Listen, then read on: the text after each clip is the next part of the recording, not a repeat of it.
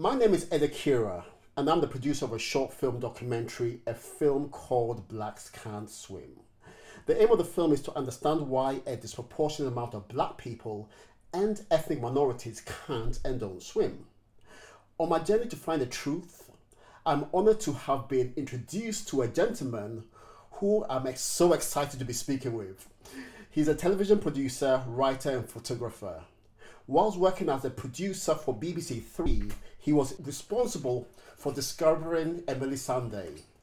He promoted Erica Badu's first shows. He presented NBA basketball on Channel 4. He's a very keen footballer until a recurring injury forced him to stop. He has just made a 3-part series of comedy of colour presented by Sir Lenny Henry. Mr. Carlton Dixon, welcome to In the Deep End with Accura. Wow, hello. Thank you for such a grand introduction. I'm sure there's a lot of that I've probably left out. So is there anything else that you'd want the world to know that you've done, that you've been involved in? Not really. I'm not very good at talking about things I've done because, you know, that's a little bit boring. You know, I won't even do things like LinkedIn, even though I know it would help my career. I'm just sort of not.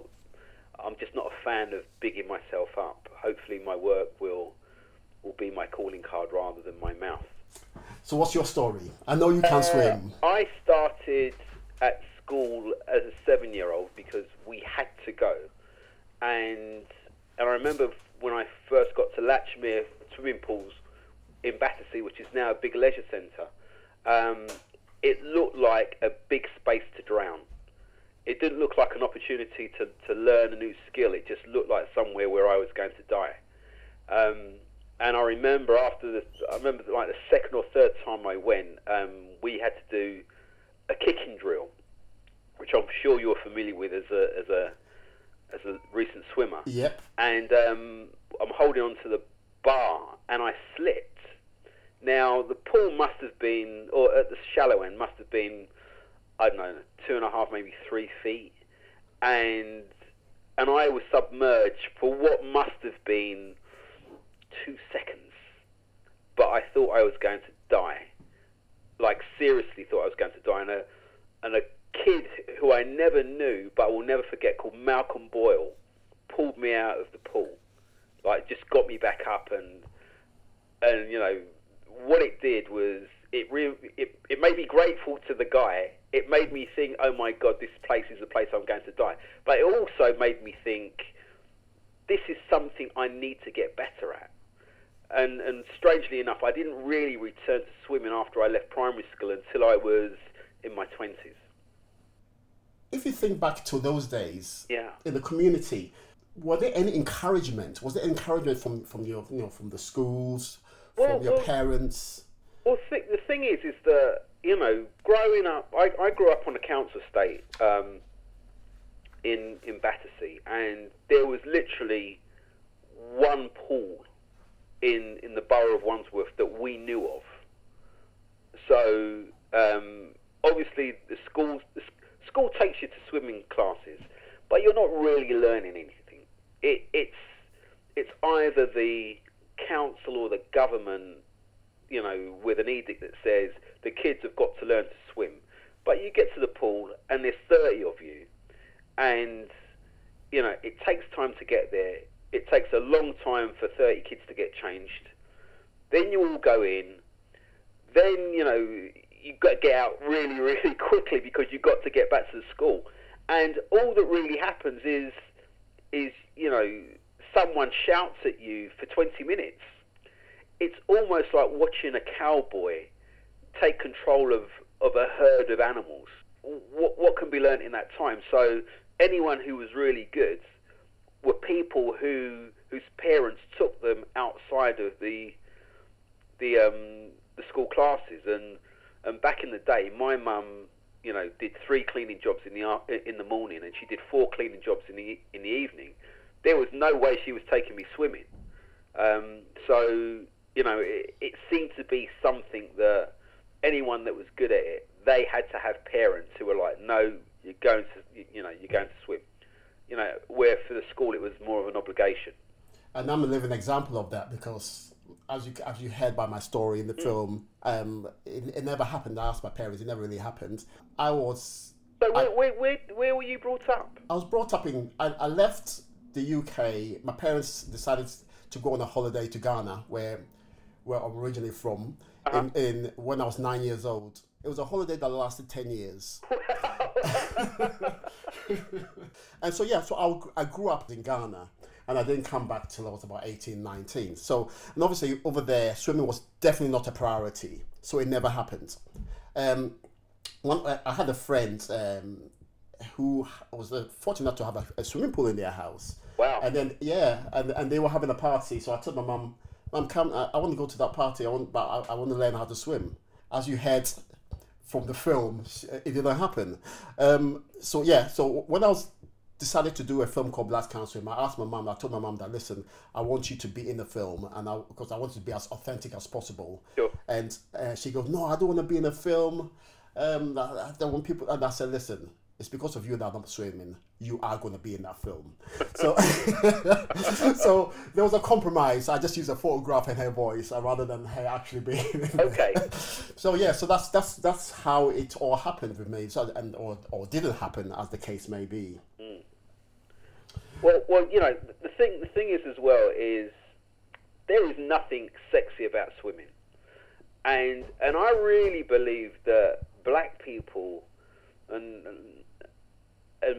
saying a blanket thing is always wrong, but we like doing sexy sports. Yeah. You know, so if you look at sprinting, you're just seeing beautiful people do things beautifully. Where when you watch swimming, you watch, 8 people come out, they stand on blocks, and you can't tell, once they're in the pool, they might as well be a video game. So, and then, then somebody wins. We don't even see them leave the pool. So there is nothing sexy about watching swimming. So, plus as a sport, no one's making big money. And I think, people are drawn to something if there is a reason for them to do it, and like a tangible reason. So, say to someone, if you learn to swim, you won't drown, isn't enough, because a lot of people are saying, well, I don't even live near water, so the chances of me drowning are so, remote. Why should I learn to swim? Where if swimming, being good at it paid in the same way as being, I don't know, a professional footballer, pools would be full of black people, no question. Yeah. So I think a big problem is it just isn't sexy, and you've got to want to do it because you want to do it. A lot of people drown, and Africa has the highest drowning rate, in Asia, I think the next high, yeah. So I think that's one of the, but yeah. Well, here's something that we all have to be aware of. Africa is a massive continent. All right, so obviously there's a lot of coastlands, but there's a lot of land mass, and swimming's expensive. And I don't mean primarily from you or I paying to go to our local baths, but wherever you are, the local council or community or town has to have the resources to build a pool. Now, in many parts of Africa, because of climate and just the way the continent's been raped, I imagine that there aren't many facilities. Nope. And if we don't have access to facilities, we don't have the chance to swim. It's like if we wanted to play squash, I don't know of Africa producing a lot of great squash players. No. And it's not because the talent base isn't there, but it's because you need a facility. You need to be able to afford the rackets. To build a squash court costs money. Whether it's a squash court or a swimming pool, it needs money to keep it to a level where it's safe to swim. It's not just about putting lots of water into a hole. It's got the temperature's got to be regulated. The right chemicals have to be in the pool in order for it to be safe and for people not to come out with weird diseases. So I think a big problem with the Caribbean and Africa is the reason why we're not producing a lot of great swimmers is because the economics has been against us. But when you look at major cities here, I live in London and there are swimming pools, even if they're small pools. If you want to swim, you can find a pool. But what it also needs is for you to want to use that pool, and that's a separate thing. But I do think when it comes to black and Asian people generally around the world, it's access to facilities that are the problem, rather than a cultural reason to why they wouldn't want to swim. So you think the cultural reason has more or less been eradicated because previously there was a cultural issue with swimming? I believe so, by speaking to people. Black people are really good at saying we don't do this or we don't do that. So rowing. I can't think of a single black rower. If we hung out with a bunch of our friends, they'll probably go, well, rowing's a white sport. Football's a black sport. Track and field is black. Because of the Williams sisters, maybe tennis gets a consideration now, where before Serena and Venus, that wasn't the case, because their dad proved that you could go to terrible facilities and still produce champions. But when you look at the generation of tennis players coming up after those girls, they're coming from affluent families. So I don't think black people in swimming doesn't correlate because of any kind of historical factors. I just think we can't find a reason to do it, and it seemed as a sport that our white mates would do rather than something that we'd want to do. Plus, of course, there is that thing where if you send, swimming isn't something that you can do in half an hour, because you have to go and put your kit together. Then you have to go to the swimming pool and get changed. Then you need to go into the shower before you get into the pool. Then you swim.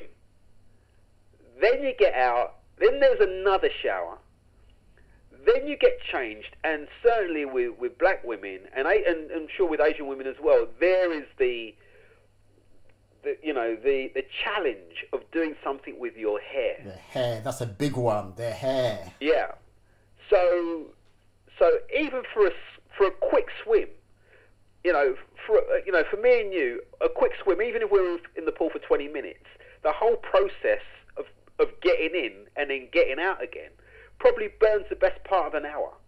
And for a woman, that's going to be even longer. And I can see people just sitting there going, I love swimming, but this is long. Mm-hmm. I can, it's easier to kind of get on a bike or get in a gym, because at least that way, our hair doesn't get wet, and it's kind of a more efficient use of the time.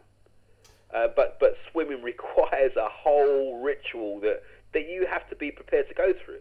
And for someone like me, I'm bald, so I don't have to worry about my hair.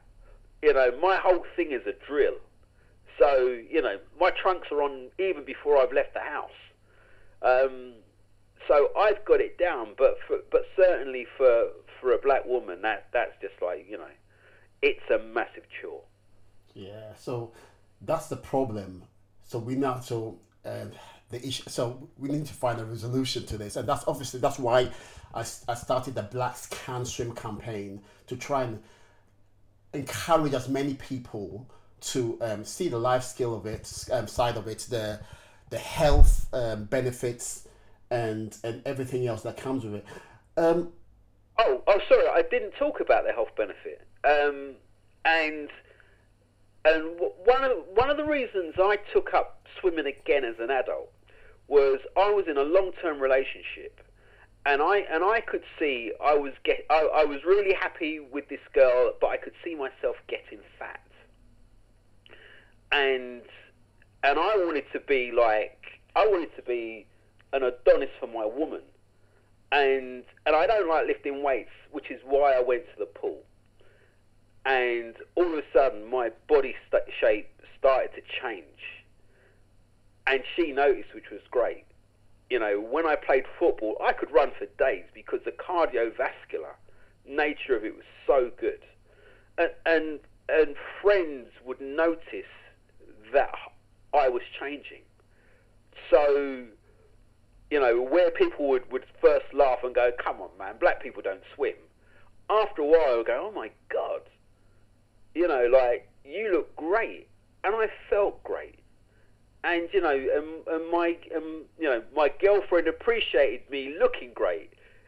You know, and it was win all the way through. So, you know, if you go to a pool and you see anybody who swims regularly, you go, "Rah, yeah. I get it. I absolutely get it." Because if a little bit of kind of hardship and spending an extra 10 minutes blow drying my hair is the price that I have to pay to look like that, then I'm going. And you know, so you know, if it's something that you can do and stick at, the benefits, the health benefits, and if you're even vain by 2%, you're going to love what it does to you. So all the sisters out there, all the ladies out there, this is what you need to do. Oh man! There's a couple of black women who swim at my pool, and their legs go on forever. Yep. And you know, you're just looking at them. You're just like, this is obscene how wonderful you look. and it's just because, you know, they've been dedicated to taking care of themselves and understanding that it's not just a recreational thing and a life skill, but in terms of what it you know, the byproduct of it is the body just looks incredible. Good. And I know we're living in sensitive times, and someone probably won't like me saying it, but it's true. Yeah. Hey, the truth is the truth. You really want to take care of yourself, and you really want to tone up. Swimming's the best. Do you see a difference in attitude in swimming between your black and ethnic minority friends and your white friends? Funny enough, the white friends thought, "Oh, this is unusual," you know, and they were really, really curious. You know, it's almost like being a black ballet dancer. They're like, "Well, you know, we know they exist, but we really don't see many of them." So they were curious. Where my black friends, it almost felt like I was gonna, you know, that I was collecting money to climb Everest, because they were so invested. They were really, really invested, because, you know, going back to that old thing of, it's something we don't do. So they were like, you know, "Have you been swimming?" And any time I hadn't been, they'd be like, "Well, you're going to go after work, aren't you?" And it became, I almost became their vessel. It's like my black friends were living vicariously through me, because they felt it was important that a black man goes to swim every day. Yeah. So, you know, that old thing from way back of black people don't swim, I think that's been kind of transferred into more of a should swim. Yeah. And we're really glad that you swim, because if you keep on swimming, then we might actually come one day. Yeah, black friends have been really encouraging, where white friends have been more curious. So, the media, the government, the education system. So I have my personal views on these establishments and their attitude towards the issue we're having with a disproportionate amount of black people swimming and such. But today it's not about me, it's about you. So, from a cultural diversity point of view, it's clear that black people and ethnic minorities are less likely to swim, and as a result, more likely to drown. Yeah. Is there a certain amount of responsibility that should be taken by the education system, the government, and the media? Um, right. Now, I think swimming's one of those things. Swimming is like a bad diet, right? We choose how we want to spend our time, and we choose what we want to put into our body. Now, I think it would be... I think the government are trying when it comes to things like, putting taxes on sugar, so that the whole population can hopefully live a much healthier life. But they can't do anything when it comes to swimming, because when I swim this afternoon, there will probably be 10 people in the pool. Now, I live in the borough of Lewisham, and the facilities I go to are good pools, but 10 people, and I'm not talking 10 black people, I'm talking 10 people, period, which isn't a good enough take-up. So there's certainly a societal reason to say, we have these facilities, please use them, but I don't think, I can't see a reason for the government to be able to say, we're going to do a program targeted at BAME people, because somebody else will say, well, you can target the BAME, but the white population aren't really using the facilities in the same way either. And when I was a kid, they used to do public information films, so little short animation films, which encouraged people to learn how to cross the road properly, for instance, and how to observe traffic lights. And the favourite one of them all was one about a guy. It was about a girl who has got a new boyfriend, and let's say his name's John, and she's like, John's a great boyfriend, he's a great dancer, he's a great sportsman, I think he's amazing. And then all of a sudden you hear bing, and there's a fairy godmother, and she's like, you've got 3 wishes. And so this girl says, she goes, what's your first wish? She's like, well, that's simple. I want to go to the seaside. And bing, they're at the seaside. And the second question is, what do you want next? She goes, well, I want my boyfriend to be here because he's wonderful. And bing, the boyfriend's there. And then the girl says, let's go swim. And the boy says, not my scene, man. As his actual words in his cartoon, not my scene, man. And then she goes, I knew I had one more wish. And bing, there's a new guy and his name is Jeff. She goes, this is Jeff. Jeff's a great swimmer. And so they go swimming. So the end of the cartoon, the guy, the great boyfriend who couldn't swim, talks to the fairy godmother. And he says, why do I keep on losing my birds? It was the 70s, birds are women. Why do I keep on losing my birds? And the fairy godmother says, you should learn to swim, young man. And that was what we used to say at school for years. But it was, I know I went a long way around to tell a story, but that was the thing. You should learn to swim, young man. And that was to everyone. And maybe if there were more public information films just saying more general things in terms of encouraging people, that would help the whole population. So, racism in sports. Yeah. And I know you're a sportsman and you follow a lot of sports and you're quite knowledgeable about sports. Yeah. You hear all these stories, especially in football, about these racist antics. Is this a reflection on society, on the society we're living in? Well, in a word, yeah. Racism in sport is something I'm really, really passionate about. Because let's take, for instance, the attitude towards the England football team right now, and how they seem to be the flag waving paragons of racial equality. Now, if you remember back to the European Championships, which was about 2 years ago, the whipping boy for the team was Raheem Sterling. And he was out of form. But so was the rest of the team. They were all terrible. But the guy that really got it was Raheem. Then he went to Chelsea, and those guys, and there were people who were prosecuted for racially abusing him. Then he found form for England. And all of a sudden, everyone cares about racism.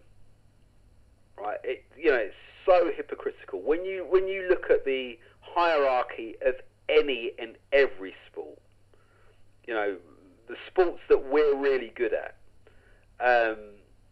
they're run by white people.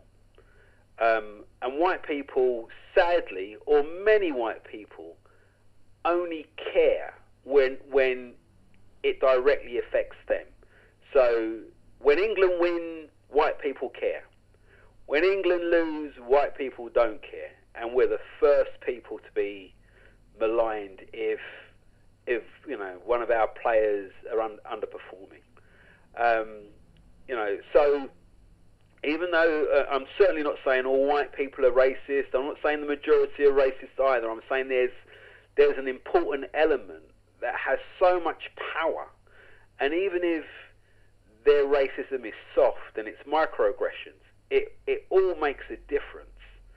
And I think when you're looking at swimming or football, whatever it is, you need people sitting at the top table, saying we really do need to change things, and we need to be more inclusive, and we need to kind of make sure that the story is told properly.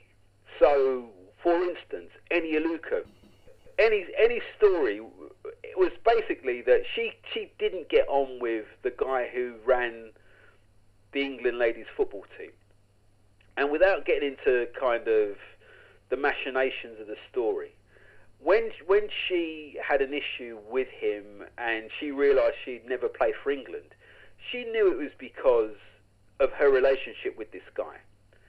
And at no point did she make a charge of racial discrimination. At no point. She just said, we are not getting on, and so I know because of a clash of personality, I will never play for England again. She then got accused of playing the race card. Now, how you go from we don't get on to Eni's accusing this guy of being racist really gets to me. And when you look at the forums and Twitter and some of the things that are being said by someone who hasn't in any way used race as a reason, you then start to see what the attitude is like of the country. While we've been going through this whole Brexit thing, we've been able to see what people are really about. The mask has come down. I've even got Italian friends who are like, we can't believe how differently we've been treated ever since this Brexit thing happened.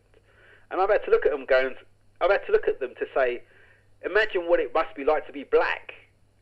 Because, you can hide. No one knows that you're Italian until you speak up. We walk around and we're black. And in many times in my life, even when I go into Sainsbury's, I know when I'm being followed around a store.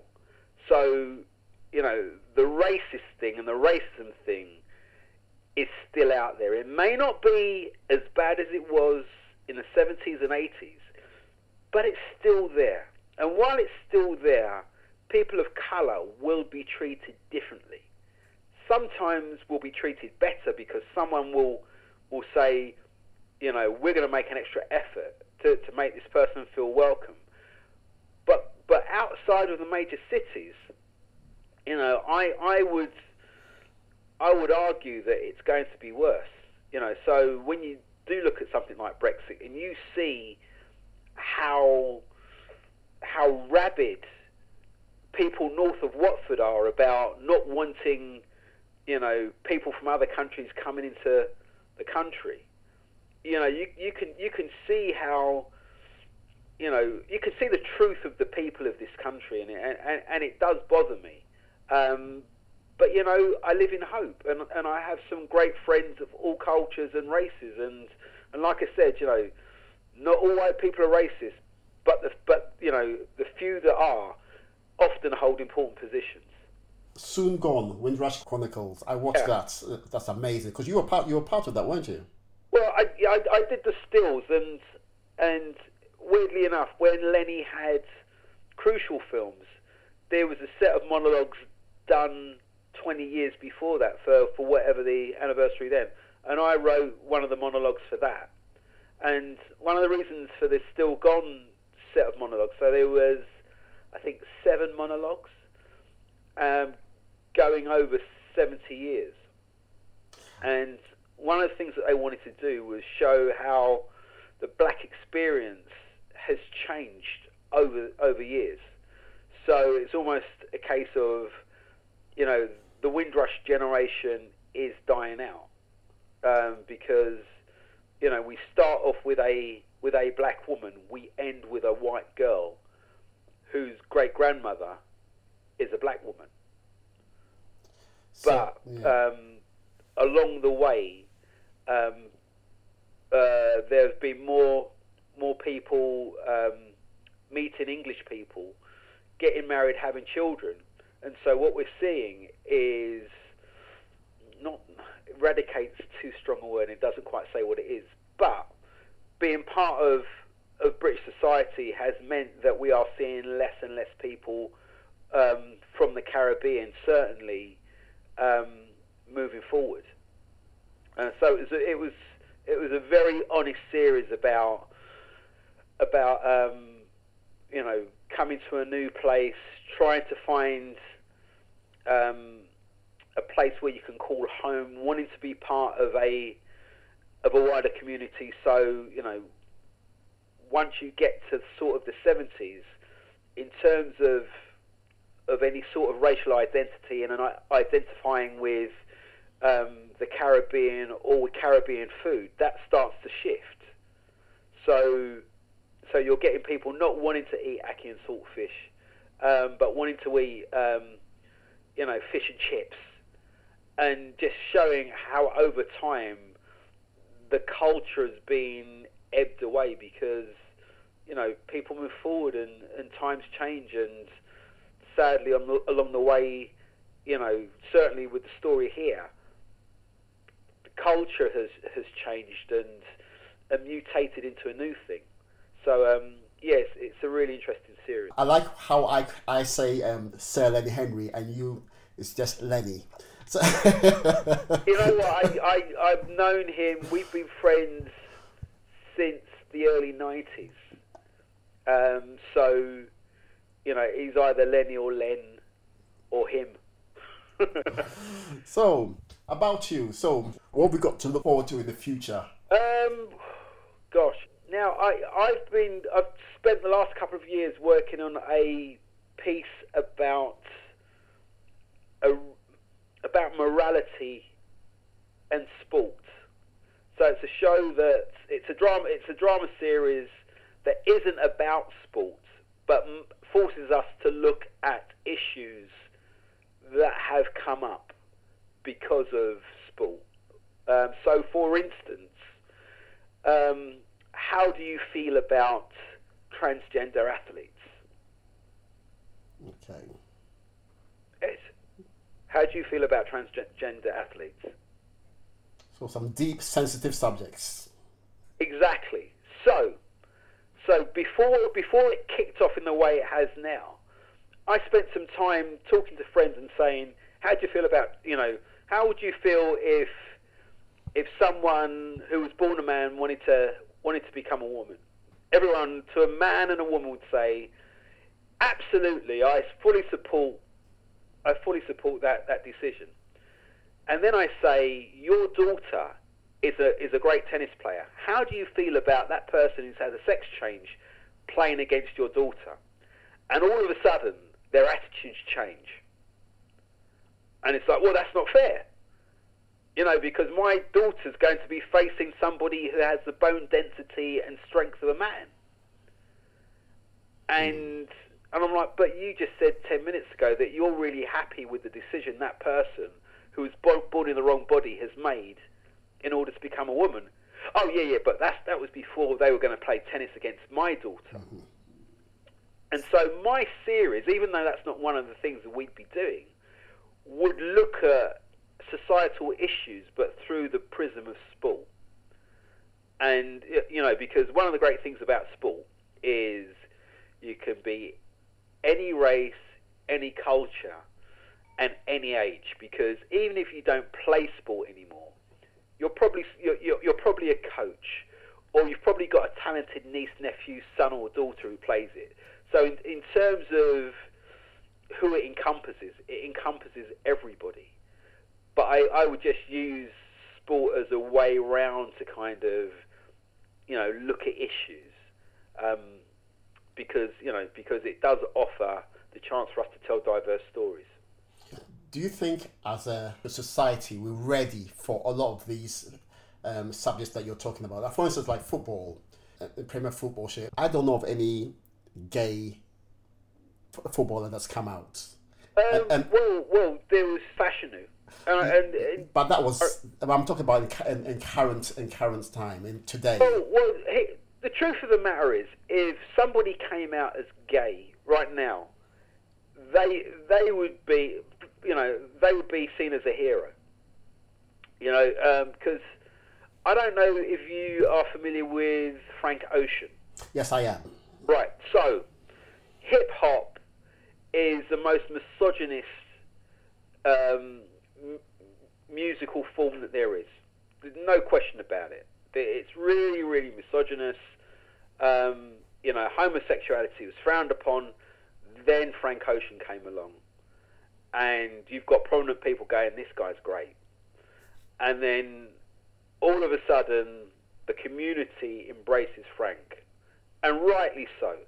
You know, because he should just be allowed to be Frank. And Frank Ocean is now a hero to the hip-hop community.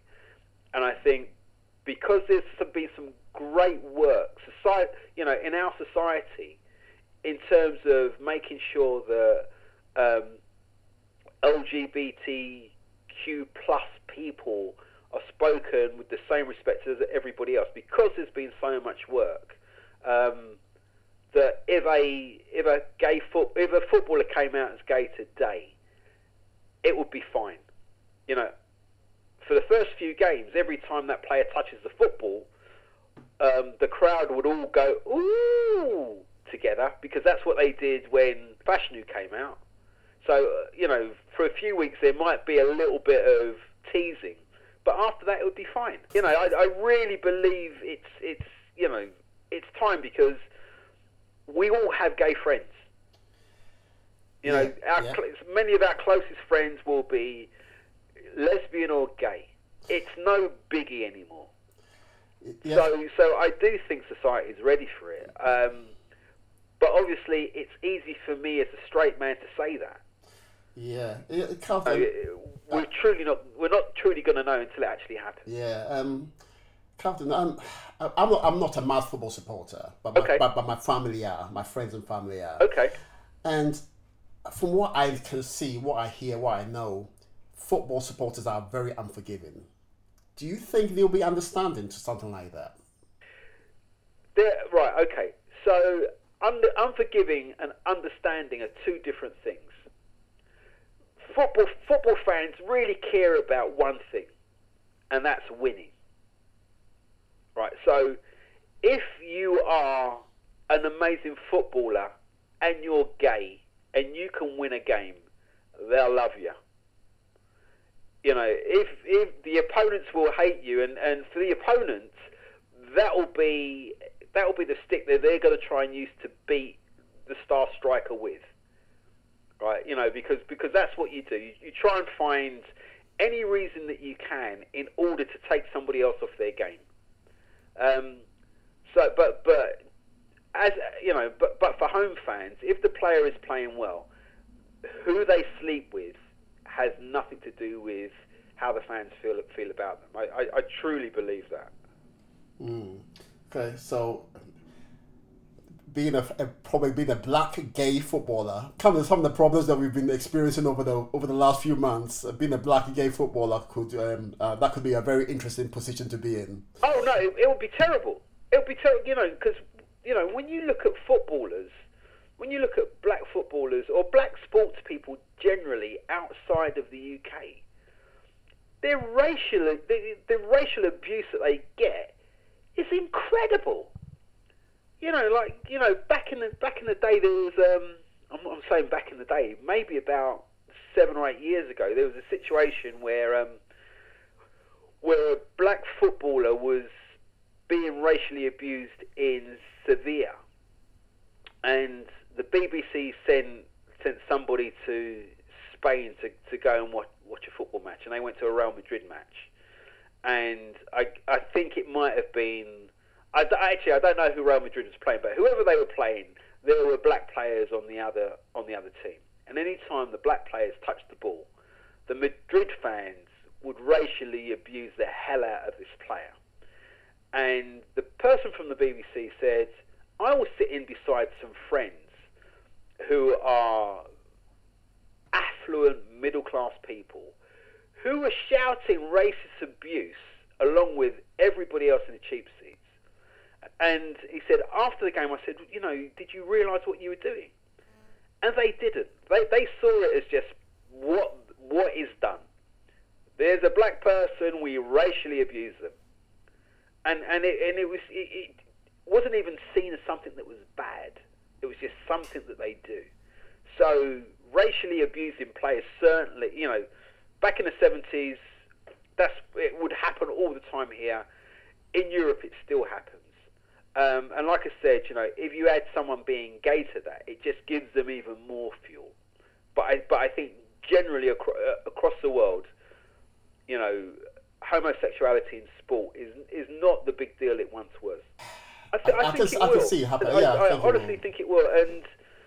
And when you look at like the USA women's team,